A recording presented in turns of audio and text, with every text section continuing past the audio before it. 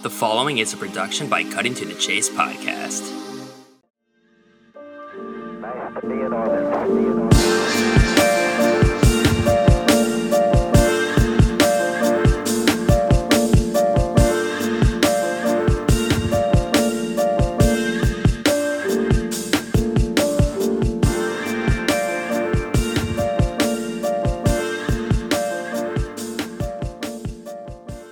Tyler Aki, my basketball guy. Welcome back. You're leading the recurring guest trend, which is awesome. So yeah, it's good to have you back. March Madness, it's our time, your time for sure. So I know you're happy.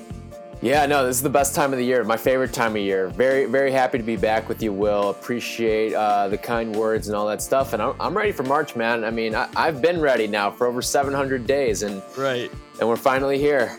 Yeah, exactly. After last year, I am so psyched up for it. So we'll get right to it. So very simple, I guess, relatively, but I was curious to get your breakdown of how you see each region kind of playing out right on down to the Final Four and the national championship. So you can kind of start whichever side of the bracket you want. But what are you kind of thinking so far as as this bracket plays out? I find a couple of things interesting. Certainly, the West is. I was surprised by one thing with the West. When you look at the top four seeds in the West, that's the one headed by Gonzaga. They have those top four seeds. Gonzaga has played all of them. So everyone talks about how, is Gonzaga going to stumble up because it's that one and done format? They're going to play against a team like Kansas, Virginia, or Iowa, and they've killed all of them so far this year. I know they played them all the way back in November and December, but they probably saw their region and were like, this is just our non-conference schedule. So I think that familiarity aspect, a lot of people want to count out Gonzaga, say it's so tough to be an undefeated team, but I think that familiarity aspect is really going to help them out. Yeah, do you think that there's any chance? I mean, I'm sure there's always a chance, but do you see any of these teams even having a chance to really knock out Gonzaga, or is it basically smooth sailing all the way to the Final Four? I think it should be pretty. No, I won't say easy, but here's the one little pause I have is if they end up playing Iowa. And again, Iowa's one of those teams who I think can still lose to anyone in the country. But with Iowa, their defense is much better than it was when they faced Gonzaga back in, I believe it was December. Their defense is now playing like a top 20 level defense. Back when they played Gonzaga, they were playing at more of like a top 90, top 100 level defense. So if they can bring that defensive intensity and still have it for a potential Elite Eight matchup, then I think they could give Gonzaga a little bit of trouble. But I still think that Gonzaga is just shoulders ahead of everyone else in the field right now. Is there any specific teams maybe on the West side that you're thinking could be that upset potential or like a team to watch? Yeah, and you're going to laugh when I say it, but it's USC. I really do think Shout out Chris Black. Fight on. Shout out Chris Black. But I think that everything sets up really well for USC for a number of reasons. First of all, they're going to get the weakest first four game winner in terms of the 11 seeds. So I think that sets up nicely for them. Kansas is having COVID difficulties right now. They may be without their big man, and USC is headed by Evan Mobley, who's probably going to be a top 5 or so pick in the NBA draft. So that helps them out in that regard. Then if they were to face Iowa in the Sweet 16, the one little thing that has troubled Iowa this year is when they go up against NBA caliber bigs, like Kofi Cockburn, like the guys that Gonzaga had. All of those are NBA caliber guys, and they have given Gonzaga fits because what do? They can get Luka Garza in foul trouble. And if you're cutting the head off of this Hawkeye, then you're going to be in trouble. So I look at, can Evan Mobley get a Luka Garza in foul trouble? Because Luka Garza's backup center, Jack Nunge, is out for the season now. So they don't have much after Luka Garza in terms of the star power. They still have solid players. Like Joe Wieskamp is probably their best NBA prospect. But I still look at if Evan Mobley can wreak havoc on Iowa and get Garza in foul trouble, like we've seen a number of these NBA caliber bigs do against Gonzaga, watch out for the Trojans. I don't think they'll end up beating Gonzaga, but I think they're a sneaky team to get to the Elite Eight. Do you think that Virginia's season ends to Gonzaga, or are they getting tripped up before then? Well, everyone likes to look at that Ohio matchup, and I think that even though Ohio has a really good guard in Jason Preston, he was fantastic against Illinois earlier in the season. I think he had like 30-something points against Illinois when Ohio nearly took down the Fighting Illini in that first week of the season. But Preston's a name to know for Ohio, but as for Virginia, I mean, they may not even make it into the tournament. That's the big question for them right now is, are they going to pass through all the COVID protocols and end up even playing in the NCAA tournament? Because remember, not only do they have a COVID flare-up within their program, but it's also a player who played in that ACC tournament game against Syracuse, and they don't go very deep. Virginia only plays 7 or 8 guys. So as a result of that, they will be losing, or not losing, but they could be without or with a lessened key piece. And I think that could hurt them in that Ohio matchup, but I still think Virginia has enough to get to the Sweet 16 and face Gonzaga. Listen, everyone wants to kind of pin them like that Virginia team from a couple years ago, or even 3 years ago, the one that ended up losing to UMBC, but was still a really good group. This is still a good Virginia team, but they're just like a B+ Virginia team. They're a little off. Yeah, right. Exactly. Mm-hmm. Which, like, they're not bad, but they're just B+. Yeah, exactly. Yeah, exactly. The expectations of bar is so high for Virginia. It just feels like it's missing something when really it's hard to be that great every year.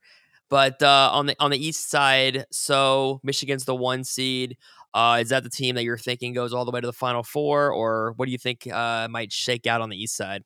I've got actually, this is where I've got the most chaos happening. I think this is going to be the weirdest region. This is what I like to call the red region, where you go back, you look at your bracket when it's all done and the tournament's over, and you see a lot of red here.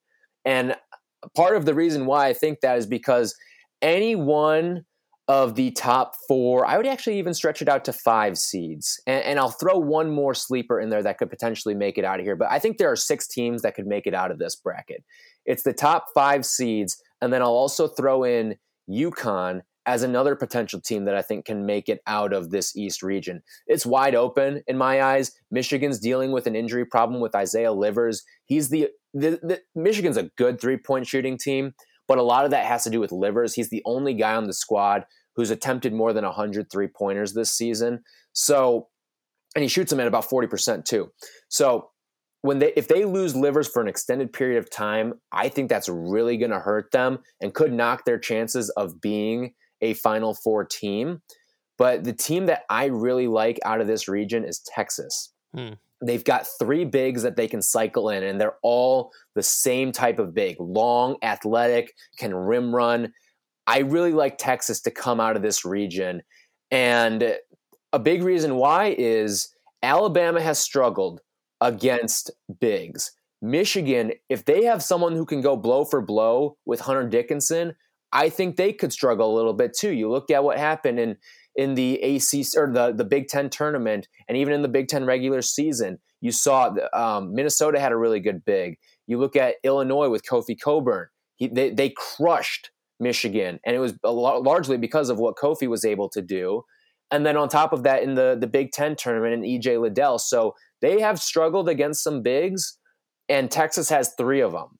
So I look at that, and I think Texas is a great trendy pick. I shouldn't say trendy pick, but a great under-the-radar pick to make it to the Final Four out of this region. But also don't sleep on UConn. I know they're a 7 seed, but when things get weird, it usually goes weird, and it helps out UConn. And they've got James Bouknight. They're kind of a one-man army right now. But James Bouknight is a man to watch out for, a guy who can really elevate his NBA draft stock. The reason why UConn's a 7 seed right now is because Bouknight missed the bulk of the Big East season. He came back, and even though they ended up losing early in the Big East tournament, I still think that UConn is a team that can make some noise in the NCAA tournament, and Bouknight can be almost that Shabazz Napier or Kemba Walker guy who leads them on a deeper run than anticipated. Yeah, I think wasn't UConn a 7 seed when they won it all? It was they were like an 8 or a 9 seed, yeah. Yeah, Mhm. yeah, It was exactly. weird, yeah. When they plays Kentucky in that game, when things get weird, it helps out UConn. That's Yeah. the moral of the story. And in Texas has been waiting for this kind of thing with Shaka Smart down there, Yeah. so they're Mhm. definitely trying to make a run. So on the south side of the region or the bracket rather, so Baylor is the number one. It's weird, I guess, seeing North Carolina as an 8 seed. I'm just so used to seeing them so Mhm. high up. Obviously, they haven't been great, but yeah, I was kind of surprised at Ohio State being a 2 seed, to be honest. I don't think I'm necessarily surprised. Listen, they closed out the Yeah, Big Ten yeah, regular season as cold as you can. They lost their final 4 games, but right. when you look at the teams they lost to, it Great teams. was Michigan, it was Iowa, it was Illinois, and it was as hot as can be Michigan State when they were ripping through top 10 wins at the time. So, yes, but Ohio State played very well in the Big Ten tournament. Now, a lot of games were close. Even their largest margin of victory was 9, but that game still went to overtime. They played a lot of close games, but they played really well in that Big Ten tournament. And I feel like that's the momentum they want to carry through now. I think there's a chance that they can make a significant run, Sweet 16, maybe Elite 8 here. I don't know if they'll ultimately have enough to get to the Final Four, but Ohio State's a team that I would at least keep my eye on to win a couple games. I know that's not really anything that bold because they are the number 2 seed in the region, but I look at Ohio State, I still kind of like them. I don't think they have that star power pop, but watch out for a guy like I could see Seth Towns or even a guy like Michi Johnson, guys who haven't contributed a whole heck of a lot for them during the regular season. If they can really put together a strong performance through these first couple of rounds, watch for them to maybe step up and play a big role. And also, what's going to happen if Kyle Young can't go right away? He got hit with, I believe it was a concussion earlier and missed a couple of games in the Big Ten tournament. And Ohio State still played well without him. So if they get Kyle Young back, and he's one of their, if not their best player, if they get him back, then watch out because he is super important to what they want to do. He's probably not their best player, but he is maybe their most important player. And did you have Baylor repping the South region? I do have Baylor, yes. I know they didn't go out and win the Big 12, and some people have said, oh, they look a little slow. And yes, they looked really slow out of their COVID pause. But I think once they started to pick it up a little bit, once they figured things out, they looked really good to close out the season. So, the last region, the Midwest, Illinois, of course, is the one. I know everyone's hyped up out in your area. So, is Illinois your team to represent the Midwest, or do you see some big upsets happening out there? I find this Midwest region to be the weakest of all of them that I look at, but I do like Illinois to come out and win the Midwest region here. There's one thing that's holding me back from being all in on Illinois this year, and it's tournament experience. They don't have a lot of it. And they're going to have, it's funny too, because they could have the most amount of storylines too, like in terms of big overarching stories once the rounds really start to mean something. Like, I don't think this 116 matchup, we're not going to see a Virginia UMBC this year, but if they play Loyola Chicago, it's that battle for supremacy in Illinois. If they play Oklahoma State, Brad Underwood was a coach on that Oklahoma State staff before he came to Illinois.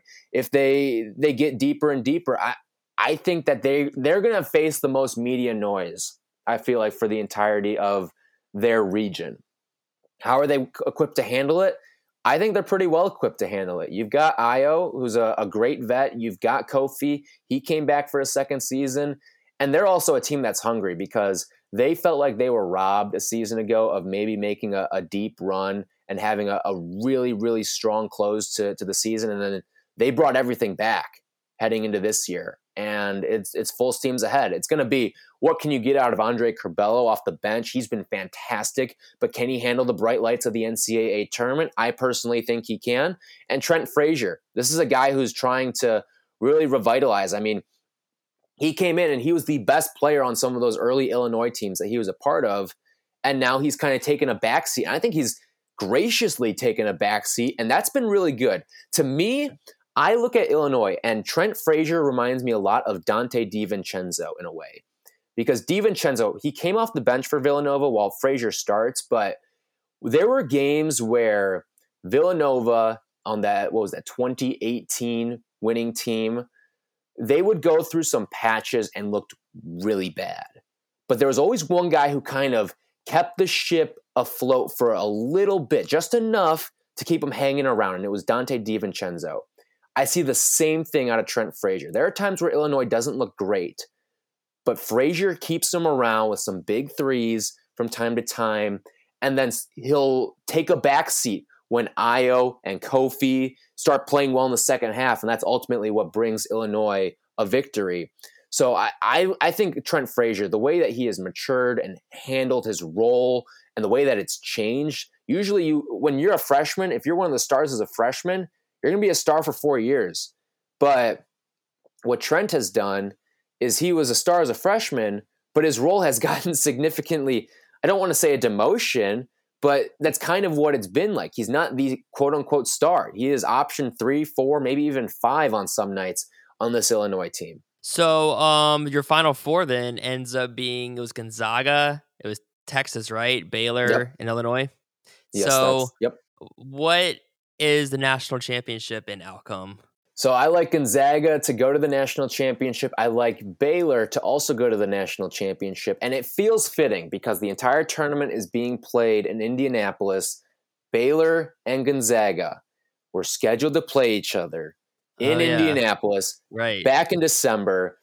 And it feels like this is the college basketball gods shining upon everyone, giving everyone the matchup that they wanted way back in December, and say, you know what? Patience is a virtue. It was all worth the wait. And now you have Baylor, Gonzaga, a national championship game that I believe Gonzaga will go out and win. How much do you think they win by? I think it'll be a very good game because if Baylor's getting there, it'll mean their defense is back to what it was when they were just crushing teams. And I mean, they went until they went on the COVID pause, they had not won a game by fewer than 8 points, which is remarkable, especially while playing in the Big 12 as well. So I think it'll be a good game. I think Gonzaga will ultimately end up winning probably by 6 or 7, if I had to guess. But we've seen this shake out in the pandemic seasons across all sports, really. The best teams have won. Like, think about college football. Alabama won. The NBA, the Lakers won.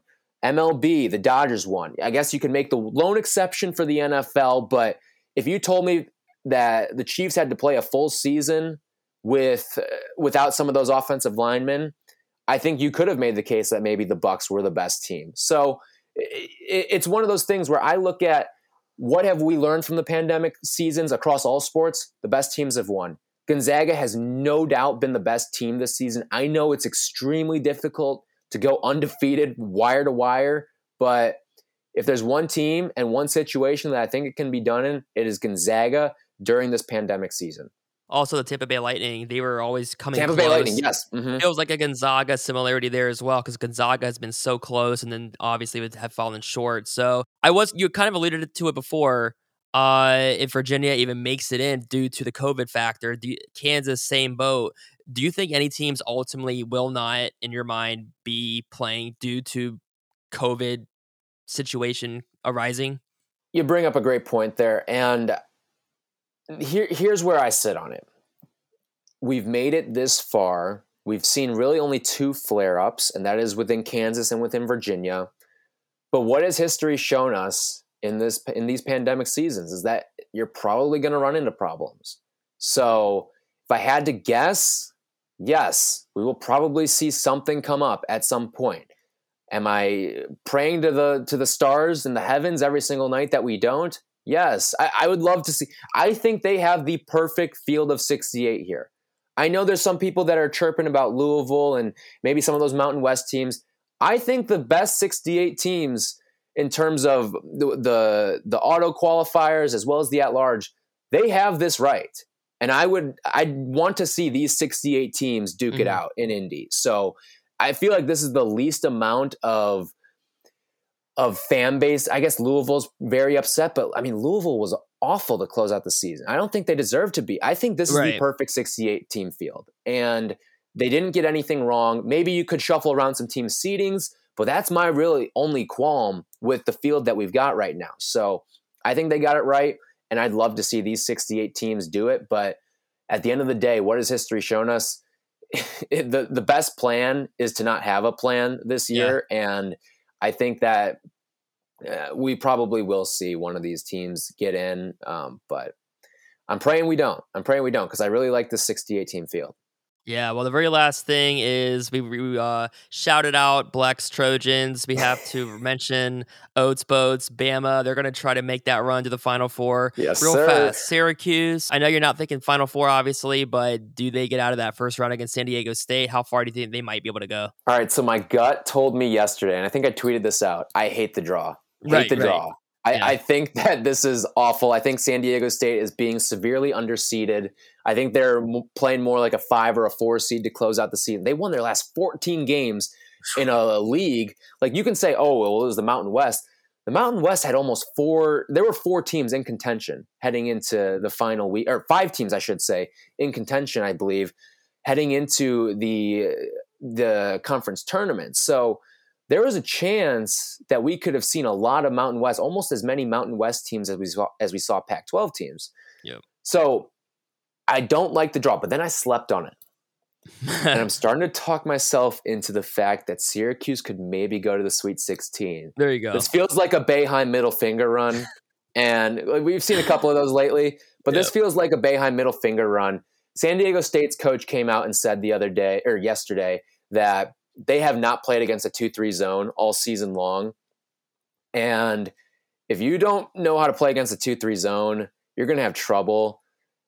I kind of think Syracuse and San Diego State also plays a pack line defense a la Virginia. Yeah. And we saw Syracuse have a lot of success against a pack line defense, even though they didn't end up winning that game against Virginia. But I don't think San Diego State's offense is nearly what Virginia's is. So I've started to talk myself into Syracuse can win that game, and then Jim Boeheim just owns Bob Huggins. Yeah. So if they end up playing West Virginia, I mean, he's 5-1 against Huggins, against the Huggy Bear, ever since he joined West Virginia. And if they play Morehead State, they'll probably beat Morehead State. So I've talked myself into it officially. I've put a stamp on it. Syracuse is going to Sweet 16. You've heard it here first. The Orange Man, they're going to flick their way on through to the Sweet 16 at least. Mm-hmm. Well, that's all I pretty much had for you. The very last note, I didn't get to it, but the last note, I was thinking, like, with Florida State, for whatever reason, I saw something on the bottom line of ESPN last week against Notre Dame, and it looked like they're 16-6 overall on the season going into the tournament, but they have 4 losses on the road. And I was like, I wonder if Florida State, this might be a lot of different teams like this, but I was like, is Florida State susceptible to getting upset on the, in a neutral court just because they haven't?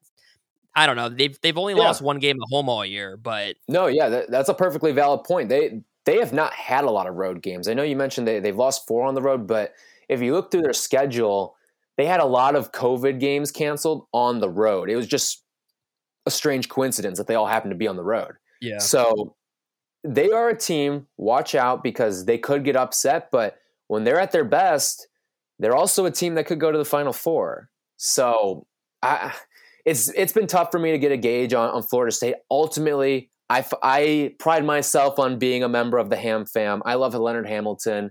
I think that they're a really good team, and they bring size mismatches too.